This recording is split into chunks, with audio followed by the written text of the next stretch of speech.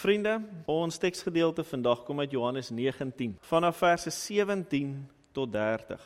Johannes 19, vanaf verse 17 tot 30. En ek gaan vir ons die hele gedeelte voorhou. Jesus word gekruisig is die opskrif wat ons het. Jesus het self sy kruis gedra en uitgegaan na Kolbeenplek toe, soos dit genoem is in Hebreëus Golgotha. Daar het hulle hom gekruisig en saam met hom 2 ander, een aan elke kant, met Jesus in die middel. Pilatus het ook 'n opskrif geskrywe en dit aan die kruis gesit, en daar het geskrywe staan, Jesus van Nasaret, die koning van die Jode. Baie van die Jode het die opskrif gelees, want dit was langs 'n besige roete gewees. Die opskrif was in Hebreëus, Latyn en Grieks. Die priesterhoofde van die Jode het toe vir Pilatus gesê, moenie skrywe die koning van die Jode nie, maar skrywe, hy het gesê, ek is die koning van die Jode. Pilatus het vir hulle gesê, alhoewel, wat ek geskrywe het ek geskrywe. En toe die soldate Jesus dan gekruisig het hulle sy boklere gevat en dit in 4 dele verdeel, vir elke soldaat 'n deel. Hulle het ook sy onderkleed gevat. Dit was sonder naad van bo af in 1 stuk geweef. Hulle sê toe vir mekaar, ons moet dit nie skeer nie. Kom ons loot wie dit moet kry. Dit het gebeur sodat die skrif vervul kon word, waar dit sê, hulle het my klere onder mekaar verdeel. En vir my kleed het hulle geloot. Dit is wat die soldate gedoen het. By die kruis van Jesus het ook nog sy moeder en sy moeder se suster en Maria, die vrou van Klopas en Maria Magdalena gestaan. Toe Jesus sy moeder sien en die disipel vir wie hy baie lief was, wat daar by haar staan, sê hy vir haar, daar is u seun. Daarna sê hy vir die disipel, daar is jou moeder. Dagstukse gedeelte sou julle agtergekom het. Van daardie oomblik af het die disipel haar in sy huis geneem. Hierna het Jesus met die wete dat alles klaar volbring is en sodat die skrif vervul kon word, gesê, ek is dors. Daarna het 'n kan vol suurwyn gestaan. Die soldate het toe 'n spons vol suurwyn op 'n hisoptakkie gesit en dit teen sy mond gehou. En nadat Jesus die suurwyn gekry het hy gesê, dit is volbring. Toe het hy sy kop vooroor laat sak en die laaste asem uitgeblaas. Tot sover uit die woord van die Here. Ons teksvers volgend is hierna het Jesus met die wete dat alles klaar volbring is en sodat die skrif vervul kan word gesê, ek is dors. Ons tema vandag, vriende, is die evangelie van dors. Die evangelie van dors. En is dit nie ironies dat Jesus wat ander uitgenooi het en gesê het, kom na my toe, almal wat dors het, en kom drink in die lewende water, dat hy sê, ek het dors nie. As 'n mens egter die tydstip waarop Jesus hierdie woorde sê en ag neem, dan sê dit vir jou en my, daar's iets meer. Dis nie ironies of vreemd nie. Dit is eintlik 'n geweldige stuk evangelie op sigself. Want is na 3 ure van duisternis, na 3 ure van God verlatenheid, en na 3 ure wat Jesus sonder God se teenwoordigheid was, dat hy sê, hy is dors. Sy uitroep kom dus, nadat hy die allerdiepste ellende ervaar het. Want hoeveel van ons het al gedink daaraan, hoe moet dit wees, om glad nie God by jou te hê nie?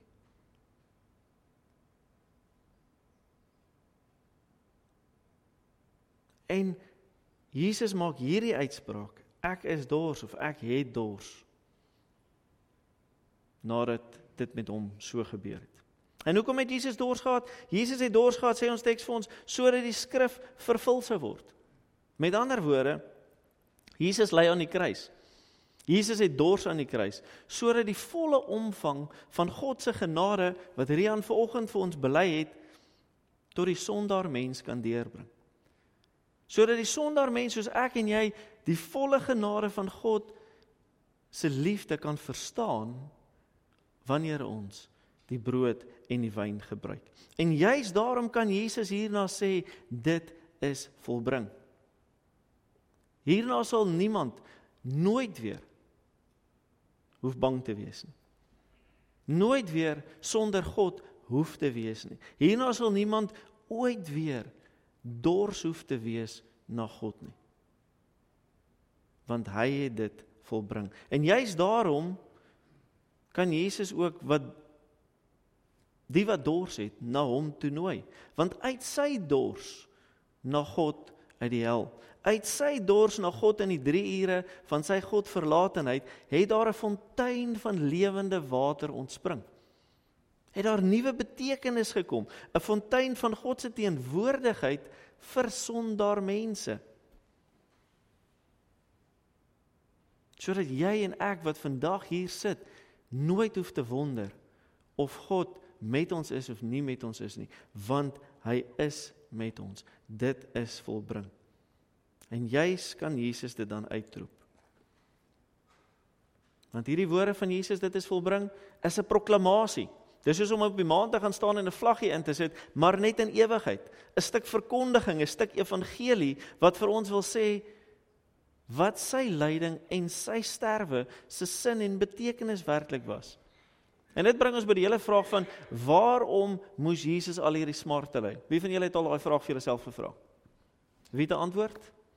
Nee, ek sien 'n paar koppe skit. Niemand wil hande opsteek nie, maar almal se koppe skit. Waarom het hy so gely? Waarom moes hy so verneder word toe hy doodgemaak is? Toe hy aan die kruis gesterf het? Die swaarste en die slegste dood. Mense het hom gespoeg. Hulle het 'n doringkroon op sy kop gesit. Hulle het sy klere afgetrek. Hulle het hom met 'n sweep geslaan. En julle onthou hoe die gesels gelyk het, almal weet, sweep met die hakke, tande, bene, enigiets wat hulle kon gekry het, hulle aan vasgemaak. Dis waarmee hulle hom geslaan het. Hoekom moes hy so verneder word? En waarom moes hy deur God verlaat word? Nou binne die teologie en die akademie is daar allerhande gesprekke. Is dit omdat God 'n regverdige God is? Soos wat die Ou Testament vir jou en vir my sê. Dat hy dit moes doen, want hy het gesê, hy sal die mens straf. Of is dit omdat God getrou is aan sy woord? Dat hy altyd sy beloftes hou, en doen wat hy sê hy sou gedoen het? Of is die sin van Jesus se lyding en sterwe die feit dat God 'n regverdige mens, wat geen fout gehad het nie, moes laat sterf, sodat al die skuldiges nooit hoef te sterf nie? En om die waarheid te sê, ek dink is 'n bietjie van alles.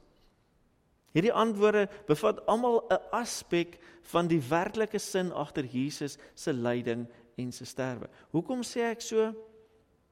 Want God wat die kwaad haat, God sê vir ons baie keer in die Bybel, Ou Testament, Nuwe Testament, hy haat die kwaad. Die God wat kwaad haat, 'n God wat getrou bly aan sy beloftes, hy was bekend geweest. Daarom op Golgotha gaan dit om meer. Op Golgotha gaan dit ook om die feit dat ons hier 'n dieper kyk kry na die hart van God. Ek en jy kry meer 'n gevoel van waaroor God se hart gaan. 'n Dieper kyk in die hart van God, in die opsig dat ons hier aan die kruis nie alleen 'n regverdige God nie, die getroue God, die straffende God ontmoet nie. Nee, maar ook die lydende God. Die simpatieke God. Want ons het bely, God drie-enig, Vader, Seun en Heilige Gees. Die neerbuigende God. Iets wat ons nie sommer wil sê nie. Die God van liefde.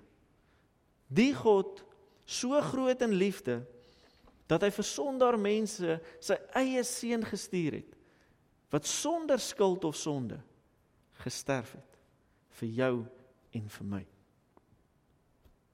Hy het sy eie seun verlaat, sodat jy en ek nooit verlate hoef te wees nie.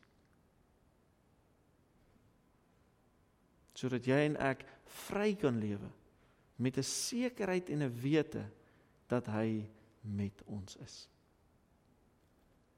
Soos dink aan Jesus Christus, wat hy alles gedoen het, in sy omwandelinge, wat hy gedoen het, hy het sondaar mense vergewe, hy het blindes laat sien, hy het dowes laat hoor, hy het selfs die dooies lewend gemaak. En so het God stadig maar seker sy hart bekend gemaak aan die wêreld. Dat hy die gebrokenheid wat daar is, wil heel maak, wil sterk maak, wil sigbaar maak, dat hy wil omgee, dat hy wil heel. Maar as Jesus nie gesterf het nie, as Jesus nie ter helle neergedaal het, soos wat ons nou net bely het nie, dan sou jy en ek God verlatenheid beleef het. Dan sou jy en ek in 'n wêreld en 'n lewe moes leef waar ons nie die liefde van God geken het nie.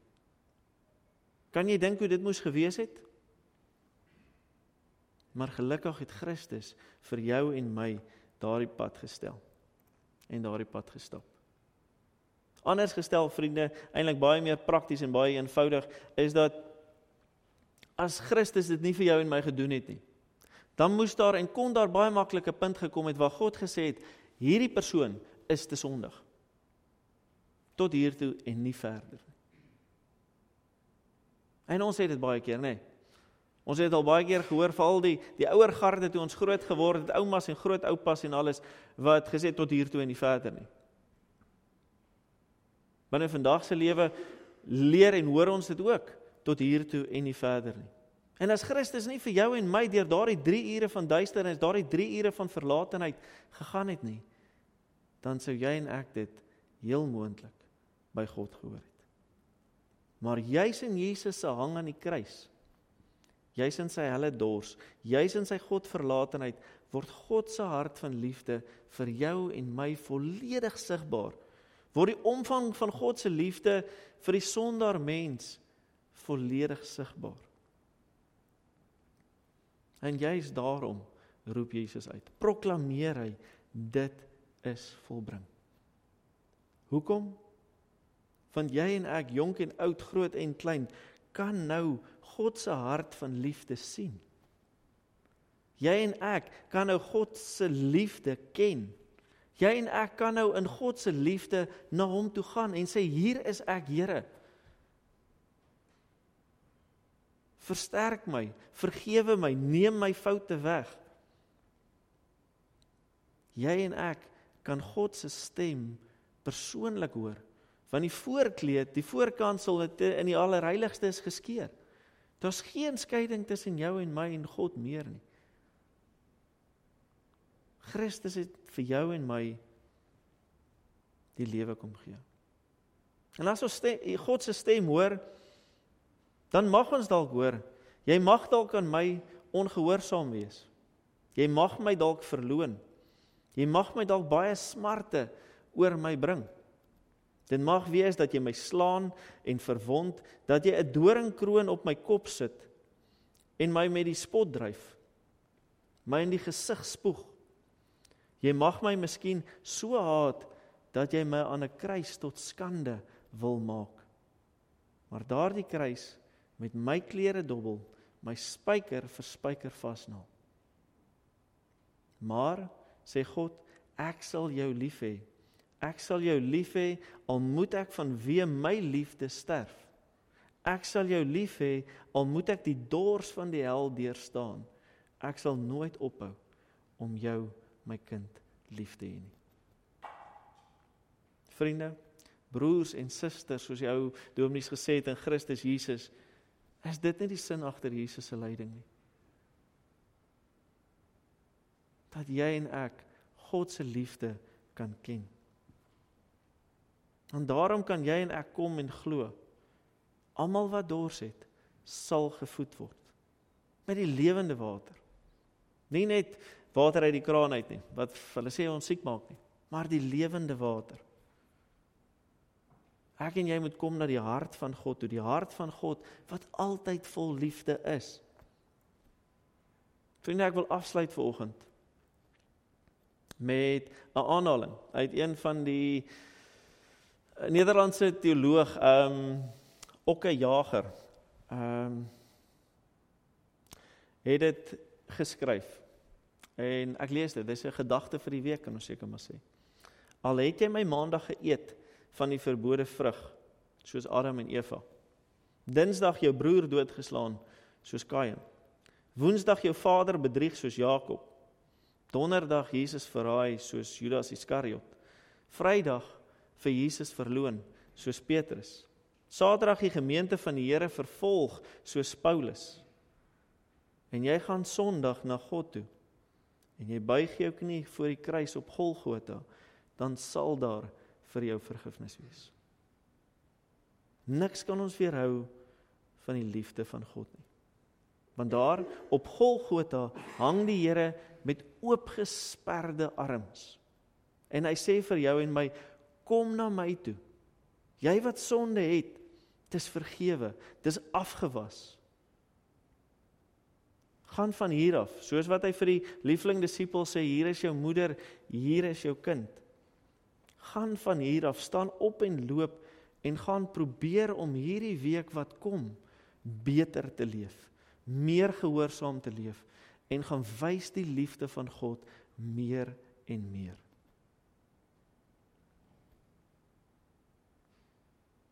Vriende, Jesus getuig vir jou en my. Hierdie Paastyd herinner jou en my voortdurend dat God se liefde ons wil oortuig van sy liefde. Jesus se wonderwerk en alles wat hy ons leer in die Nuwe Testament wil vir jou en my leer van God se liefde. Hierdie liefde wil ons opwek tot wederliefde om dit te deel. Paulus sê, dit dring my. Die liefde van Christus dring my. En as ons dit so verstaan, dan besef ons wie nie deur hierdie liefde gedring word nie, verstaan nie die liefde van God nie. En op 'n ander punt gesien, wie nie as gevolg van hierdie liefde wil gaan lewe, wil gaan vergewe nie, verstaan nie die vergifnis van God nie.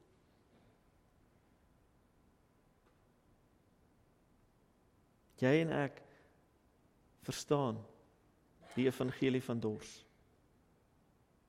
Omdat Christus dit vir jou en my kom leer het, kom vervul het, dat jy en ek kan lief hê. Mag ons elkeen hierdie week ingaan, en deurgaan, en die liefde van God gaan leef. Amen. Vriende, terwyl ons so sit, kom ons bid saam.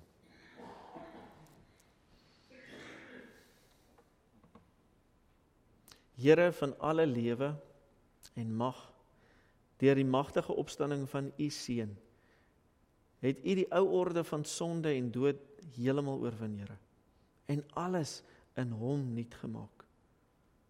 Dankie dat ons kan deel hê aan Paasfees. Dat ons op Sondag byeen kan kom as gevolg van ons redding in Jesus Christus. Dat ons kan deel hê aan hierdie opstandingssondag in u liefde. Here, berei ons voor. Gee dat ons wat dood is vir sonde en leef vir u en Jesus Christus met hom mag heers in heerlikheid. Here, u ken ook ons harte, ons omstandighede, ons seer en ons droefheid, ons bekommernis en ons vrees. En ons bid, Here, versterk ons deur u Gees, dat ons u hart van liefde altyd sal ken en sal raak sien. Dat ons altyd sal seker wees van u redding, en dat u die dors vir ons vervul het, en dat dit volbring is. Hoekom? Want in Jesus kom toe die lof en die heerlikheid, eer en mag, saam met u en die heiligheid, tot in alle ewigheid. Amen.